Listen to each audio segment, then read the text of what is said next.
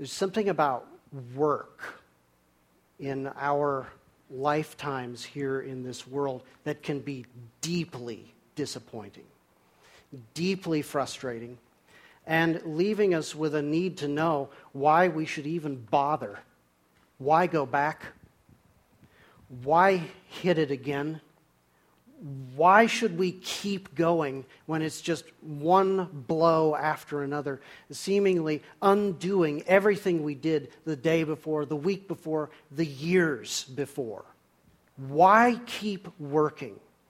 What is our motivation for doing that? We began this series last Sunday talking about the life of work from the point of view of God's wisdom. And we need that wisdom because we need an ethic for work in our lives. It is one of the primary ways that we express the glory and greatness of God. And so it is very important for us to receive this. I saw a cartoon on Monday in the paper. It's a man walking with a dog in a suit.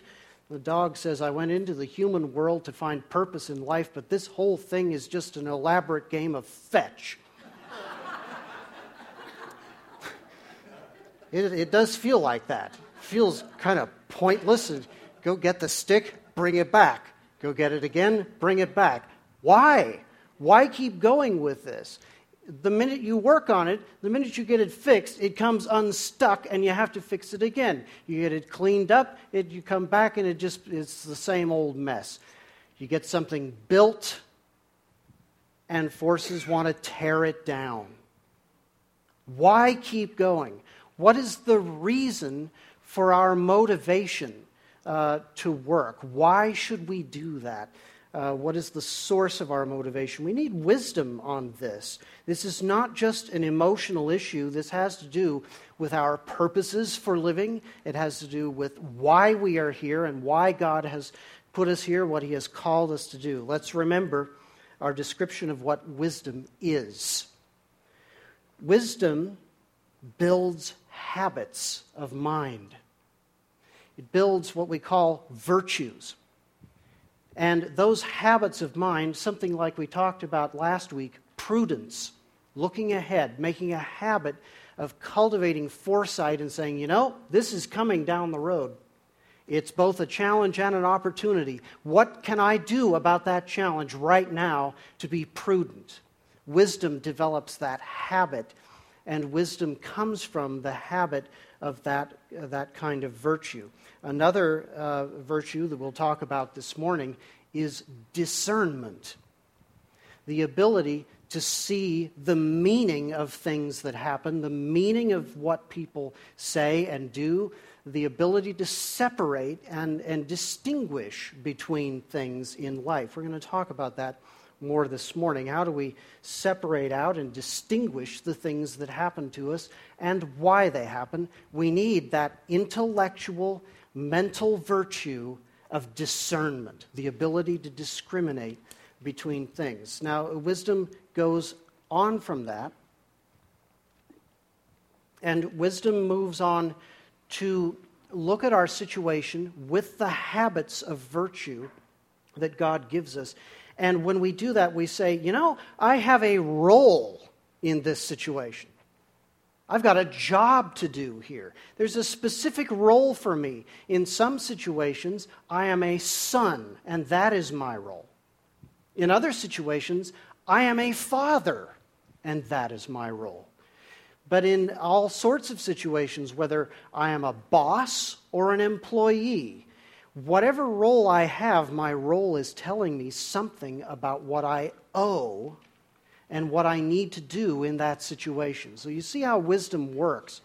It develops habits of mind that reach out into life and look ahead and look out and discriminate and discern. And we find our roles in particular situations. And then we say, based on the fact that this is my role, this is what I owe in this situation. So that's kind of how wisdom works. Let's apply that to the question of motivation. Since work seems like an elaborate game of fetch, what can wisdom tell us about why we should be motivated to work. What is the meaning of work, and why is it important?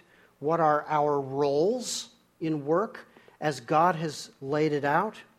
And what do we owe in work because of the roles that God has given to us?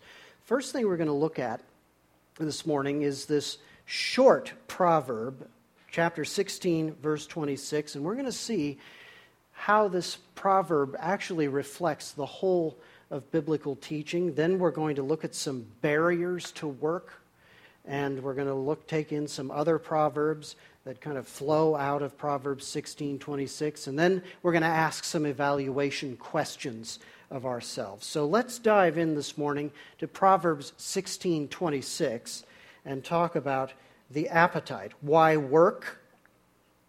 Proverbs 16:26 says, "A worker's appetite works for him. His mouth urges him on." Ultimately, what is the motivation to work? Why work? Why play the elaborate game of fetch? Because I need to eat, that's why. My appetite, my need for food urges me on. Don't stop, because you have needs. And the way you're going to meet those needs is through work. More than that, the people around you have needs. You have family, loved ones, children. You have people who are depending upon you. They need to eat too. And they are looking to your work to provide for their needs. So their appetites are urging you on as well. This is pretty bottom line, gut level stuff. It's very basic. We work because we need to eat. You know how this plays out in the New Testament. In Ephesians, Paul says, he who will not work will not eat. If you have been stealing, he says in Ephesians, stop stealing from others, but go to work. And in that way, provide for yourself and the people around you.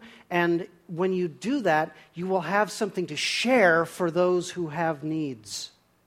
So you become a provider instead of a taker, and this is the reason to work. Ultimately, bottom line, what motivates us to work and continue the elaborate game of fetch? Hunger. That's what it is. Now, you say, that's not very rewarding. I was hoping you would give, Pastor, a more comprehensive answer to that question so that I could have some emotional fulfillment in my work. I was kind of looking for some inspiration here this morning. But what you're telling me is that I have to work because I need to eat. And I agree with that. That's all very basic. But is there more? Yes, there is more. There's a lot more. Sometimes you look at these proverbs and you realize this is really just the foam on the waves.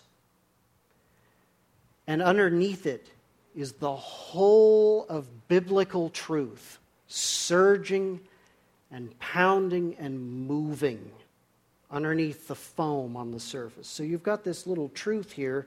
You work because you need to eat. Your appetite drives you, works for you, and your mouth urges you on. Underneath that basic truth is the whole body of scriptural truth about why we are here and what we are doing in this world. I'd like you to turn with me to Genesis chapter 2. Let's talk about the significance of work in God's design and plan. While you're turning there, I forgot to mention that you can text me questions about the sermon, and I'll reserve some time to answer those. You can also write them on a card. My number is on the back page of the bulletin under my name, and it will also come up on the last screen of the presentation this morning. Genesis chapter 2. This is obviously the creation story. This is where the Lord creates human beings and He puts them in the garden. I want you to see what it was that God had for us to do at the very beginning of our creation. Let's pick it up at verse 5 of Genesis chapter 2. Let's read a little bit. When no bush of the field was yet in the land, and no small plant of the field had yet sprung up, for the Lord God had not caused it to rain on the land, and there was no man to work the ground, and a mist was going up from the land and was watering the whole face of the ground. At that time, then, the Lord God formed the man of dust from the ground and breathed into his nostrils the breath of life, and the man became a living creature. Now let's get the picture here. There are plants, he created those on an earlier day, we learned from chapter 1. But there's something that has not happened yet. Cultivation, agriculture, domestication. Plants of the field is how Hebrew refers to this. And so what this is saying is there was no agriculture, there was no cultivation of the land, there was no man yet to work the ground. Fairly basic thing. And so, verse 8, the Lord made the man, and he also planted a garden in Eden, in the east, and there he put the man whom he had formed. And now watch what God does. God does the first bit of cultivation, the first agriculture in this garden where he has made the man and he places him there. Look at verse 9. Out of the ground the Lord God made to spring up every tree that is pleasant to the sight and good for food. The tree of life was in the midst of the garden, and the tree of the knowledge of good and evil. So, what has happened here? The Lord has begun the process of working the ground. And He started to cultivate these trees, and He's cultivated them in two ways. Visually, He's made this garden a beautiful place. He's formed it to be a feast for the eyes, to where you look at it and you say, oh, this is really wonderful. It ministers to me just being in this place. When we were on vacation last month, one of the places we went was called the Oregon Gardens. Big, vast place that has been cultivated with all different kinds of gardens, all different kinds of things. It's a wonderful place to be. And you go into this atmosphere and it's cultivated visually so that when you look at it, you say, wow, that is beautiful. That ministers to me. That lifts me up. So he cultivated it visually, and he made it a literal feast for the stomach. He cultivated trees that were good for food. So he made a beautiful place, and he made a productive, fruitful place with his agriculture. He also did a bunch of other things. Look at verses 10 through 14. A river flowed out of Eden to water the garden. And there it divided and became 4 rivers. The name of the first is the Pishon. It is the one that flowed around the whole land of Havilah, where there is gold. And the gold of that land is good. Bdellium and onyx stone are there. The name of the second river is the Gihon. It is the one that flowed around the whole land of Cush. And the name of the third river is the Tigris. You may recognize that one. It flows east of Assyria. The fourth river is another one you may recognize, the Euphrates. Pastor, why are you reading us all of this geography? Because we need to get a sense of where this garden was. It was at the source of 4 rivers. And those rivers went out into the rest of the world. So basically, God is starting a garden in one location where you will never have to hunt or dig for water. There's water all over the place. It's right there. And what he's saying to the man is, garden the rest of it. Go out into the world, fill it subdue it. Make these gardens, travel along these rivers, and go out and capture all of that good stuff that I've put out there. Get all of that wealth, put it to work, subdue the creation. Do what I do. Be a farmer and an entrepreneur, a creator. Do all of that stuff. Get out there and work. You know what this is saying? It actually says it in so many words in verse 15. The Lord God took the man and put him in the Garden of Eden. Why? To work it and keep it. You know what this means? We were designed, we were made to feed ourselves. We were made to work this world and create an abundance from that. We were made to apply our intelligence, our dreams, our sense of possibility, our understanding of what opportunities are in front of us. We were to take all of that, apply sweat to it, and make an abundance out of it. Let me put it in a different way. We were not designed to lay back in the garden, open our mouths, let go, and let God.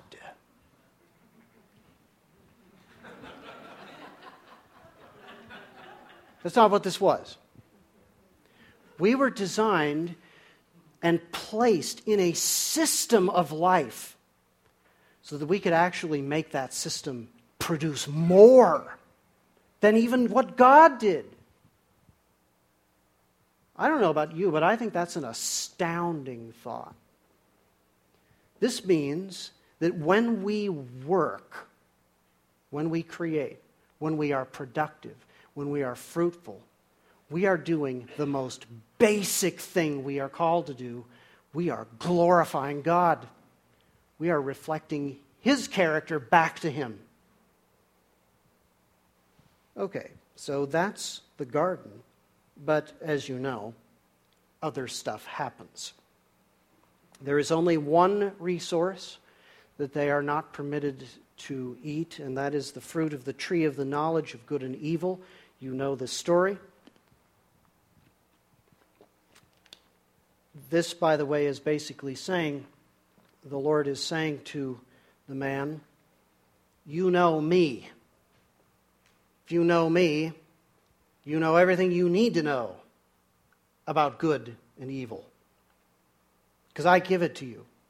I create good. I provide it. You know me. You don't need to know more than that. Well, they weren't happy with that, and they decided to eat of the fruit of the tree of the knowledge of good and evil. You know that when the man eats of that fruit, a series of curses come down, not just on human beings, but on literally the whole created order. The serpent, who was the tempter in this sin, is going to come under the judgment of God, and he is going to be crushed by the seed of the woman whom he tempted. We call this the first gospel. The proto-evangelion is the technical term. This is the first time that God made the promise, I will deal with this. And he tells the serpent, plan on it. Your head is going to be crushed. And we know who does that. That's the Lord Jesus Christ. Second, he says to the woman, I will multiply your pain in childbearing. What had happened up to that point in a very normal, non-threatening, non-painful flow of life now happens in pain, suffering, and death. Verse 17, look at this closely. To Adam, to the man, he said, because you have listened to the voice of your wife and have eaten of the tree of which I commanded you, you shall not eat of it. Cursed is what? is the ground because of you. In pain you shall eat of it all the days of your life. Thorns and thistles it shall bring forth for you, and you shall eat the plants of the field. By the sweat of your face you shall eat bread till you return to the ground, for out of it you were taken, for you are dust, and to dust you shall return. You shall slave, sweat, work this ground. You will work harder. You will sweat more. The reward will be leaner. And you will die. This is the curse. It has thrown the entire created order into futility and death.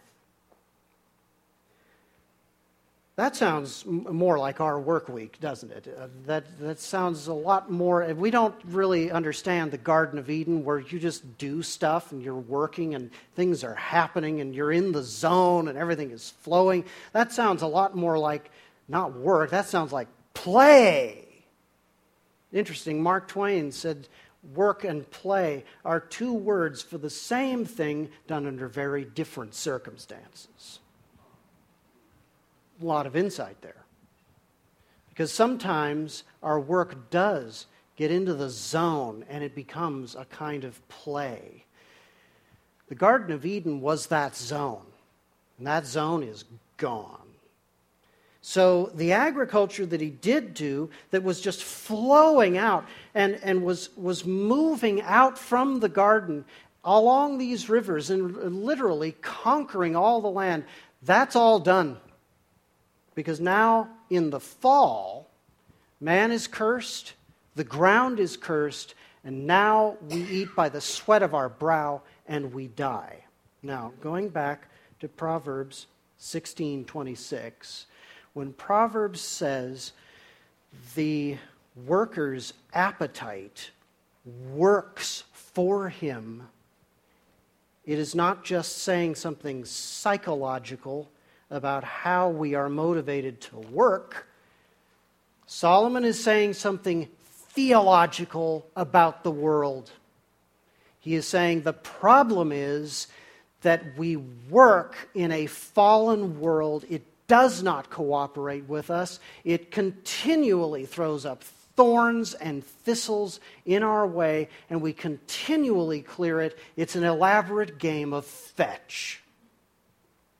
And so Proverbs 16:26 answers the question, how are we motivated to work? Appetite, need. You're driven to work because you need to eat. Let me just make one more observation, then we'll move on. The observation is this. If the creation of the world was about work, and if the fall of human beings and the whole world into sin, if that was about work too, you know what this means? When Jesus comes and deals with the fall, when Jesus crushes the serpent's head, when he pays for our sins, when he rises again and becomes the firstborn of a new creation, a new Genesis, a new garden, a new heavens and a new earth. When he does all of that, he is speaking directly to our work lives. Your work is bound up with the gospel. Let me put it a slightly different way. When you go to work, Jesus is right there. He is working with you. And everything that you do is for his glory, because he is the new creation king. He is the firstborn over that new creation. And in your work, you are glorifying him, proclaiming his name, and your heart is changing toward Him, toward the people around you. The gospel is about your work. Historical observation here, when the reformers, Martin Luther and many others, recaptured the gospel, and when they said, we are saved by faith, not by the church, not by religious duty. We are not saved by the Pope. We are not saved by confessing to priests. We only have one priest.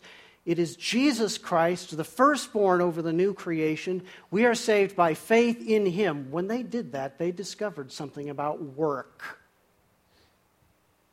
They discovered that the real work, the holy work, the God-glorifying, worshiping work is not just in the church. It's everywhere. Every profession, every kind of work, whether it seems menial or it is white-collar brainiac work, whether it is low in status or high in status, all the work is high in status with God because it all glorifies Him. And the Protestant reformers began preaching this.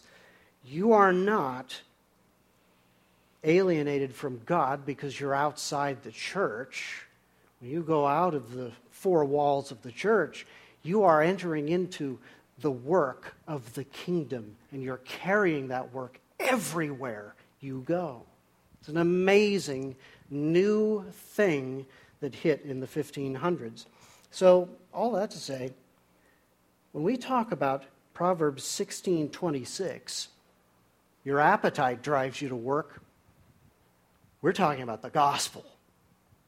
We're talking about the whole body of biblical truth about salvation, and this verse is just the foam on the waves. Let's talk now about some barriers to this. When we say something like, we work because we need to eat, maybe we feel a disconnect there. I actually don't work because I need to eat. I'm pretty far removed from needing to eat. It's not like I have to go out and slaughter the animal in order to eat that evening. That's not how this works. If I need to eat, I just go to Carl's Jr. or whatever, and I just buy the thing and I eat it. Somebody else does all the work that enables me to eat. Now, I do work in order to get the money to pay for the food so that I can eat, but we're at many, many removes from that kind of primal drive. Where's the next meal coming from that I'm going to eat? In this, we are absolutely unique in world history. Within living memory, people didn't know in this country where the next meal was coming from. And so a verse like this in 1936 would have had a very different meaning then than for us. Everybody's working with motivation, and that motivation is gut level. They're working because they don't know where that next meal is coming from, and they're scratching around to make work in order to eat. Well, we're very far from that. We have what we call cravings, desires. And if you ask people in any depth, what are you really working for? They're not going to say, I'm working so that I can eat. They're going to say, well, I got plans. There's stuff I want to do. I want to buy a house over here. I want to build this business. I want to make sure that I have enough in my retirement investment portfolios. I want to accomplish this. Maybe it's a lot simpler than all of that. It's all about flat screen TVs. I want one, and I'm working so that I can get that. or the next generation of tech that comes out. I'm working for that. You see what we've got here? Cravings. And work for us has become a way of satisfying cravings. We say, I need, when what we mean is, I want.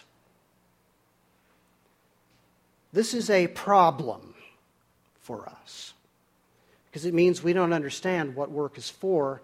And if we don't understand what work is for, that means there's something about the gospel that we're missing. God did not create the Garden of Eden to satisfy our cravings. He created the Garden of Eden and He put us in there, and He sent His Son to die to pay for our sins, to build a new kingdom and a new creation, not to satisfy our cravings, but to build and magnify His glory. That's why He did it. That's what our work is about. And that's what the gospel is about. Let's look at a couple of places where Proverbs comments on this. If you're at Proverbs 26, turn the page back a ways, maybe a couple of pages to chapter 13. Proverbs 13:4. Let's look at something it says about the guy we met last week, the sluggard. That comical, ugly character in Proverbs. Here he is again. In Proverbs 13:4, Solomon, by the Holy Spirit, says this: the soul of the sluggard craves and gets nothing, while the soul of the diligent is richly supplied. Big contrast there. You got the soul of the sluggard, who is the guy who looks at his field, at that incredible asset, that opportunity that is calling out to be cultivated, something to be made of that. He looks at that and he says, wow, I'm beat. Do that tomorrow. And tomorrow I'll just wake up and I'll take a look at it, but hey, we got plenty of time to get to those weeds out there. We can get after that some other day. And the stone wall, that'll keep. We don't have to just rush out there and put those stones back and make sure that guy is repaired. We don't have to do that. That's our guy. That's the sluggard. Tomorrow. Today, I'm tired. A little rest, a little folding of the hands. It'll do a body good. The soul of that guy, that person, what is that? The soul is not just kind of the immaterial part of a person. In the Hebrew mind, the soul is the life. It's the whole package, body and soul, body and spirit, the material part that of our bodies, and the immaterial part of our heart, emotions, our mind. The soul gathers all of that life together, and that's the soul. So the soul of the sluggard, the fountainhead of everything that powers his or her life, craves. You say, craves what? I don't know. Doesn't seem to matter. If it's one thing today, it'll be another thing tomorrow. Because you can give him what he craves today. You can give her what she needs today. But tomorrow it'll change. She'll need something else tomorrow. The soul of the sluggard, the life force, the energy of this person craves. That's it. The soul of the sluggard craves and gets nothing. Why? Well, because there's no work even for the basics. So how are you going to get the stuff you crave if you can't even supply the basics? Well, that's easy. Visa, right? That's how that works. Everybody's giving credit now. I mean, why not? Why not use it? I mean, everything can be done tomorrow, right? So the soul of the sluggard craves and puts it on plastic. It puts more on tomorrow, and more, and more, and more. So we are a society of craving.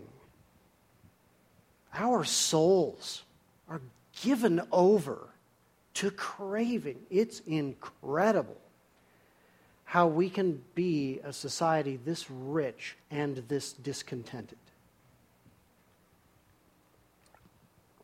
What do we get from this? Nothing. The soul of the diligent, now that's the contrast here. So the life energy, the physical, emotional, intellectual energy of the diligent is richly supplied. Passive. There's no active verb there.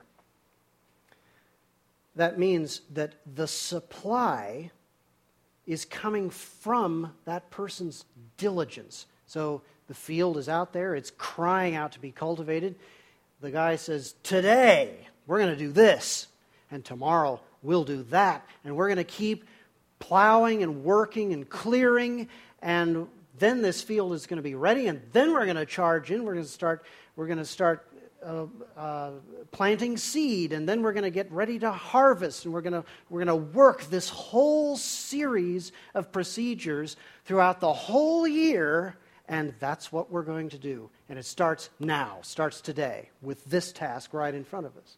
That's the soul of the diligent, because the prudent guy is looking out ahead. He has that habit, that virtue. Now, what's interesting about this is that it doesn't say that the soul of the diligent is richly supplied by his diligence. It just says he's richly supplied. And it doesn't say anything about cravings. It doesn't say, for example, the soul of the diligent receives what it craves. There's something about the soul of the diligent that is discriminating between what is needed and what is wanted. And the soul of the diligent goes after what is needed, goes after it hard, works it hard, doesn't stop until the job is done. And then his soul is richly supplied. Richly means there are many wants in there that are supplied as well as his needs. But there's nothing said here about cravings. What's going on here? The diligent person has the ability to discriminate, to discern between a need, and a want. So, there's something going on here. There's some power or force that is supplying this diligent person, man or woman, with what they need and what they want. Their diligence is just one part of this. So let me just pause here and talk about our society. If we are working to fulfill cravings, you know what we're doing? We are filling our soul with junk. We're doing it physically with the food that we eat. We're doing it emotionally with the entertainment we take in, all of which is emptying our pocketbooks, right? So we're filling our souls with the junk of this society, and we crave more, and we crave more, and more. And so what do we get for all of that craving? Nothing. Not a thing. But the soul of the diligent is able to discern the difference between needs and wants. He has a habit. He has a virtue of discernment. And so the diligent person, she goes after what is needed that day, does it now, and that's the heart of her diligence. Let's go to another verse here. Turn the page over to Proverbs 15. Proverbs 15 and verse 19. Here he is again, the sluggard. I want you to think about this in terms of what we just read in Genesis chapter 3. Proverbs 15:19. The way of a sluggard is like a hedge of what? Thorns. You think Solomon chooses that word idly? I don't. Solomon knows about that word. Solomon knows where that word shows up in the Scriptures. It's in the curse. Basically, what he's saying here in this first line is the way of the sluggard. The path he's walking through is like a big bramble, a big thicket of blackberry bushes. It's all thorns, it's overgrown, and you can't get through that. That's his way. That's the path that he has chosen. Why? Because he didn't spend time clearing it. Didn't invest in what he or she needed to do day by day, little by little, to keep the thing clear and the way ahead of him free. So what's the contrast here? The way of the sluggard is the way of the curse. The sluggard lives constantly in the reality of the curse, and it piles up and it thickens, and he can't do anything about it. But the path of the upright is a level highway, I-5. No barriers. Why? Because daily she is out there clearing the barriers, getting the field free of thorns, free of thistles and weeds, repairing what needs to be repairing, getting it all done. And little by little, day by day, the upright are out there doing that. Their way is clear. It's free. They can travel. Now, you say, that's not so easy, is it? It's not so great to be out there every single day working and slaving over that stuff, playing the elaborate game of fetch. How do you stay motivated doing that? Well, this verse says, yeah, it's hard, but it gives you freedom. It opens up a highway for you. And it's level and it's clear. You can travel down that. You can't travel through a hedge of thorns. You've got to get rid of the hedge first. So this is saying the way of the sluggard is like a hedge of thorns. He lives in the curse. The upright are in there redemptively clearing out the weeds. Why are they doing it? To glorify God. And whose power is behind this? I'd like you to look at some verses around this verse in chapter 15. It's very interesting. Look up at verse 3. The eyes of the Lord are in every place, keeping watch on the evil and the good. Look at verse 9. The way of the wicked is an abomination to the Lord, but he loves him who pursues righteousness. Who is this who is standing with and empowering the diligent worker? It's the Lord. He's watching, he's intervening, he's supplying, he's protecting. He doesn't shield us from every pain, every hit, every loss. Far from it. But he contains it. He provides for us and protects us through that trial, and he brings us out the other side. So, what is chapter 15, verse 19 saying? The path of the upright is a level highway because the Lord is in there working it redemptively with that diligent person. That's why. Just to close this off, go back to Proverbs chapter 3, something we looked at months ago. Proverbs 3, verse 5. Trust in the Lord with all your heart and do not lean on your own understanding.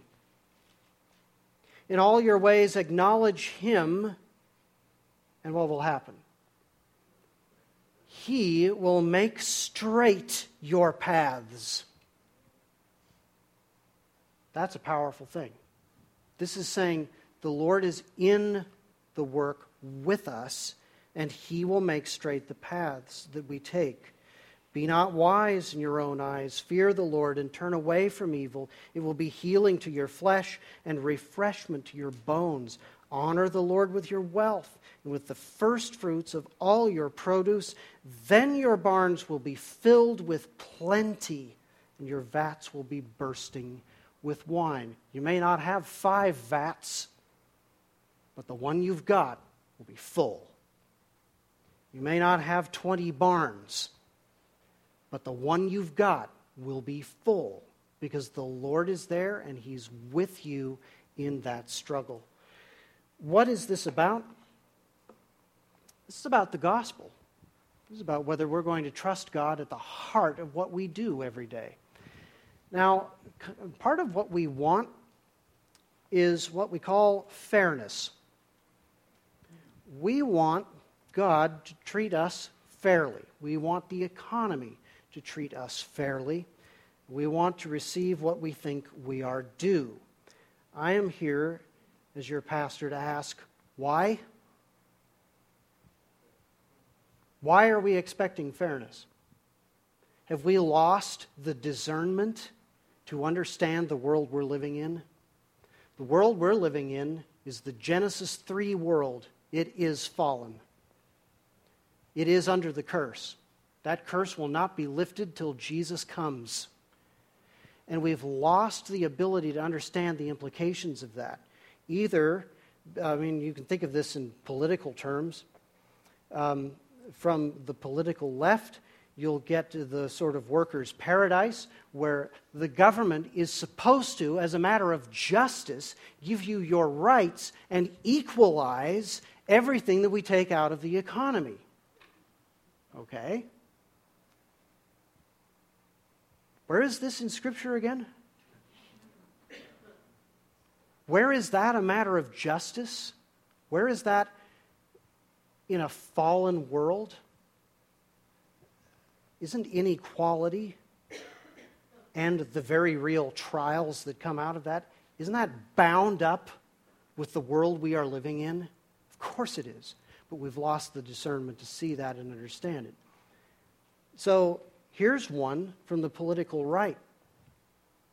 In the political right, the workers' paradise is where the workers aren't taxed, at least not very much. They aren't regulated, and they're free to do whatever they want to do, whatever opportunity. They're free to seize it because we're Americans and that's how we roll. Are you kidding me? This is a fallen world. It's fallen in America. It's fallen no matter what the tax rates are. It's fallen no matter how many regulations there are. We are not working to glorify ourselves or our flag.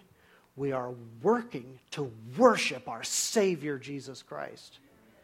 And He says this world is full of thorns. Many of those thorns come from the government, always have. And if we are looking at a situation where we are having trouble being motivated to work because the government just takes it all, do you realize you're looking at what the Bible describes as the reality of a fallen world? Of course it does.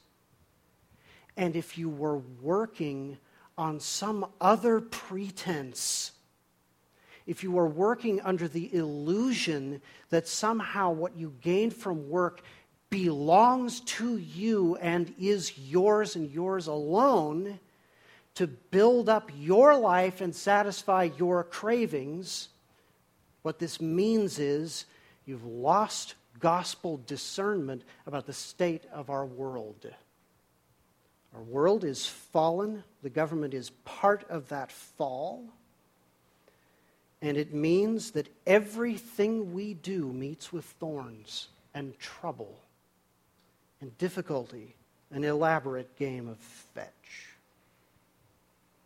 What does this throw us back on? Faith. We need to trust God. So let me ask you a couple of questions so that you can evaluate that. First of all, what about your unmet cravings specifically do you resent? If you're carrying around unmet desires and cravings, I need this,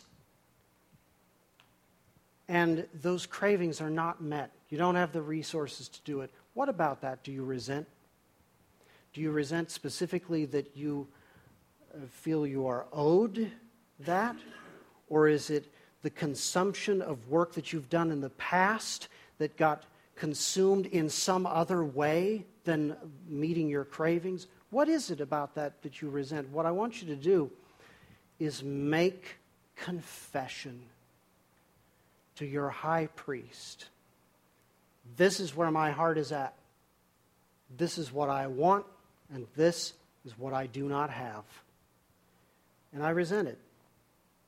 So this is a question calling for confession. Secondly, what future need will you diligently, in faith, trust God for? I'm going to do today's work. I'm going to do what is required right now. I'm going to get after it. I know it's not enough. I know it's not going to meet even the needs that I have, because that's vast, and it really is. I know that it's not enough for the future. I understand all of that. But I am going to do today's work, because this is what God gave me to do. And in doing today's work, I am going to trust Him as my provider. I'm going to fear Him. I am going to acknowledge Him in all my ways. He will make my paths straight. He will lead me to that open, level highway. And that's how I'm going to travel in my work life.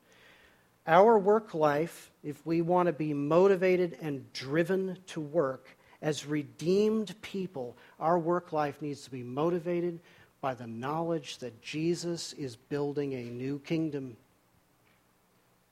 The new garden is coming. The new work is coming. In His kingdom, work and play will be indistinguishable. We will know a fruitfulness and productivity that we cannot imagine now, and we will not be saddled with the selfishness that wants to take and take and take. We will be the people who, with all of our fruitfulness and productivity, creativity, will glorify God directly, because He will dwell with us in that new Jerusalem. That's where we're headed. I'm going to check here and see. I have a question here. If you want to walk one up like this, you can do so. If you need to go, this is a good moment to slip out. This is kind of an add-on to the service. We understand that. Okay. First question. It often seems as if the to-do list is always too long to catch up. When and how is it prudent to decide to take time for rest? Very good question.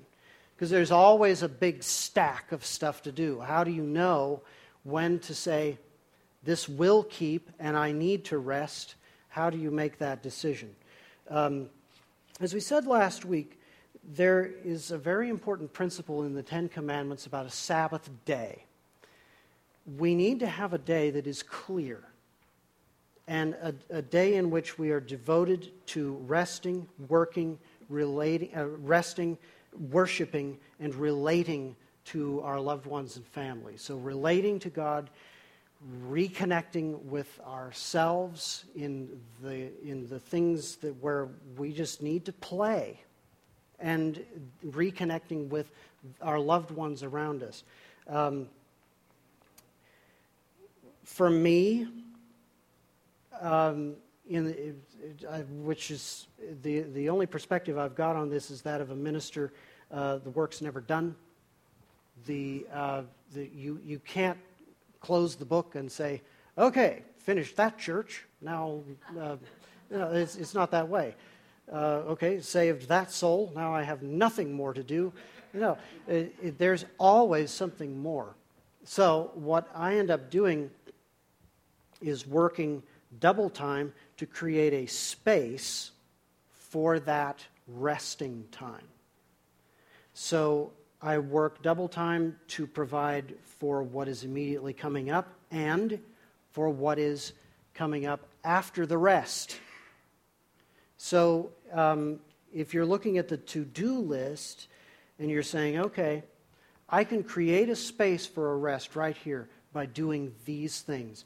I can work this side of it up to the rest, and I can work ahead on the other side of the rest. I think we're doing our jobs. Resting is not optional. It's a command. It's part of what God has given us to do to glorify Him. He set the standard by doing it Himself. Very good question there. In heaven, what kinds of work will we do? Farming? Math problems? Or... So, Calkins, I think there will be math in heavens, because the old theologians say that mathematics is the mind of God itself. So, where God is, there is math. Loath though I may be to admit it. What kind of work will we do? I think it's inconceivable to us how vast and creative a place the New Jerusalem is going to be. There's going to be every kind of work. We know there's going to be music. We know there's going to be feasting. So agriculture and animals, that's all part of that. But architecture, building, who knows what. All these feats of engineering that so amaze us right now, we ain't seen nothing yet. Because what happens when there is no curse and we take the engineering of the physical laws of the world that God has given to us and we put those to work in a brand new way? There's going to be every kind of work in heaven. And it's a very important thing that we know this. Check this out in Revelation 21, the description of the New Jerusalem.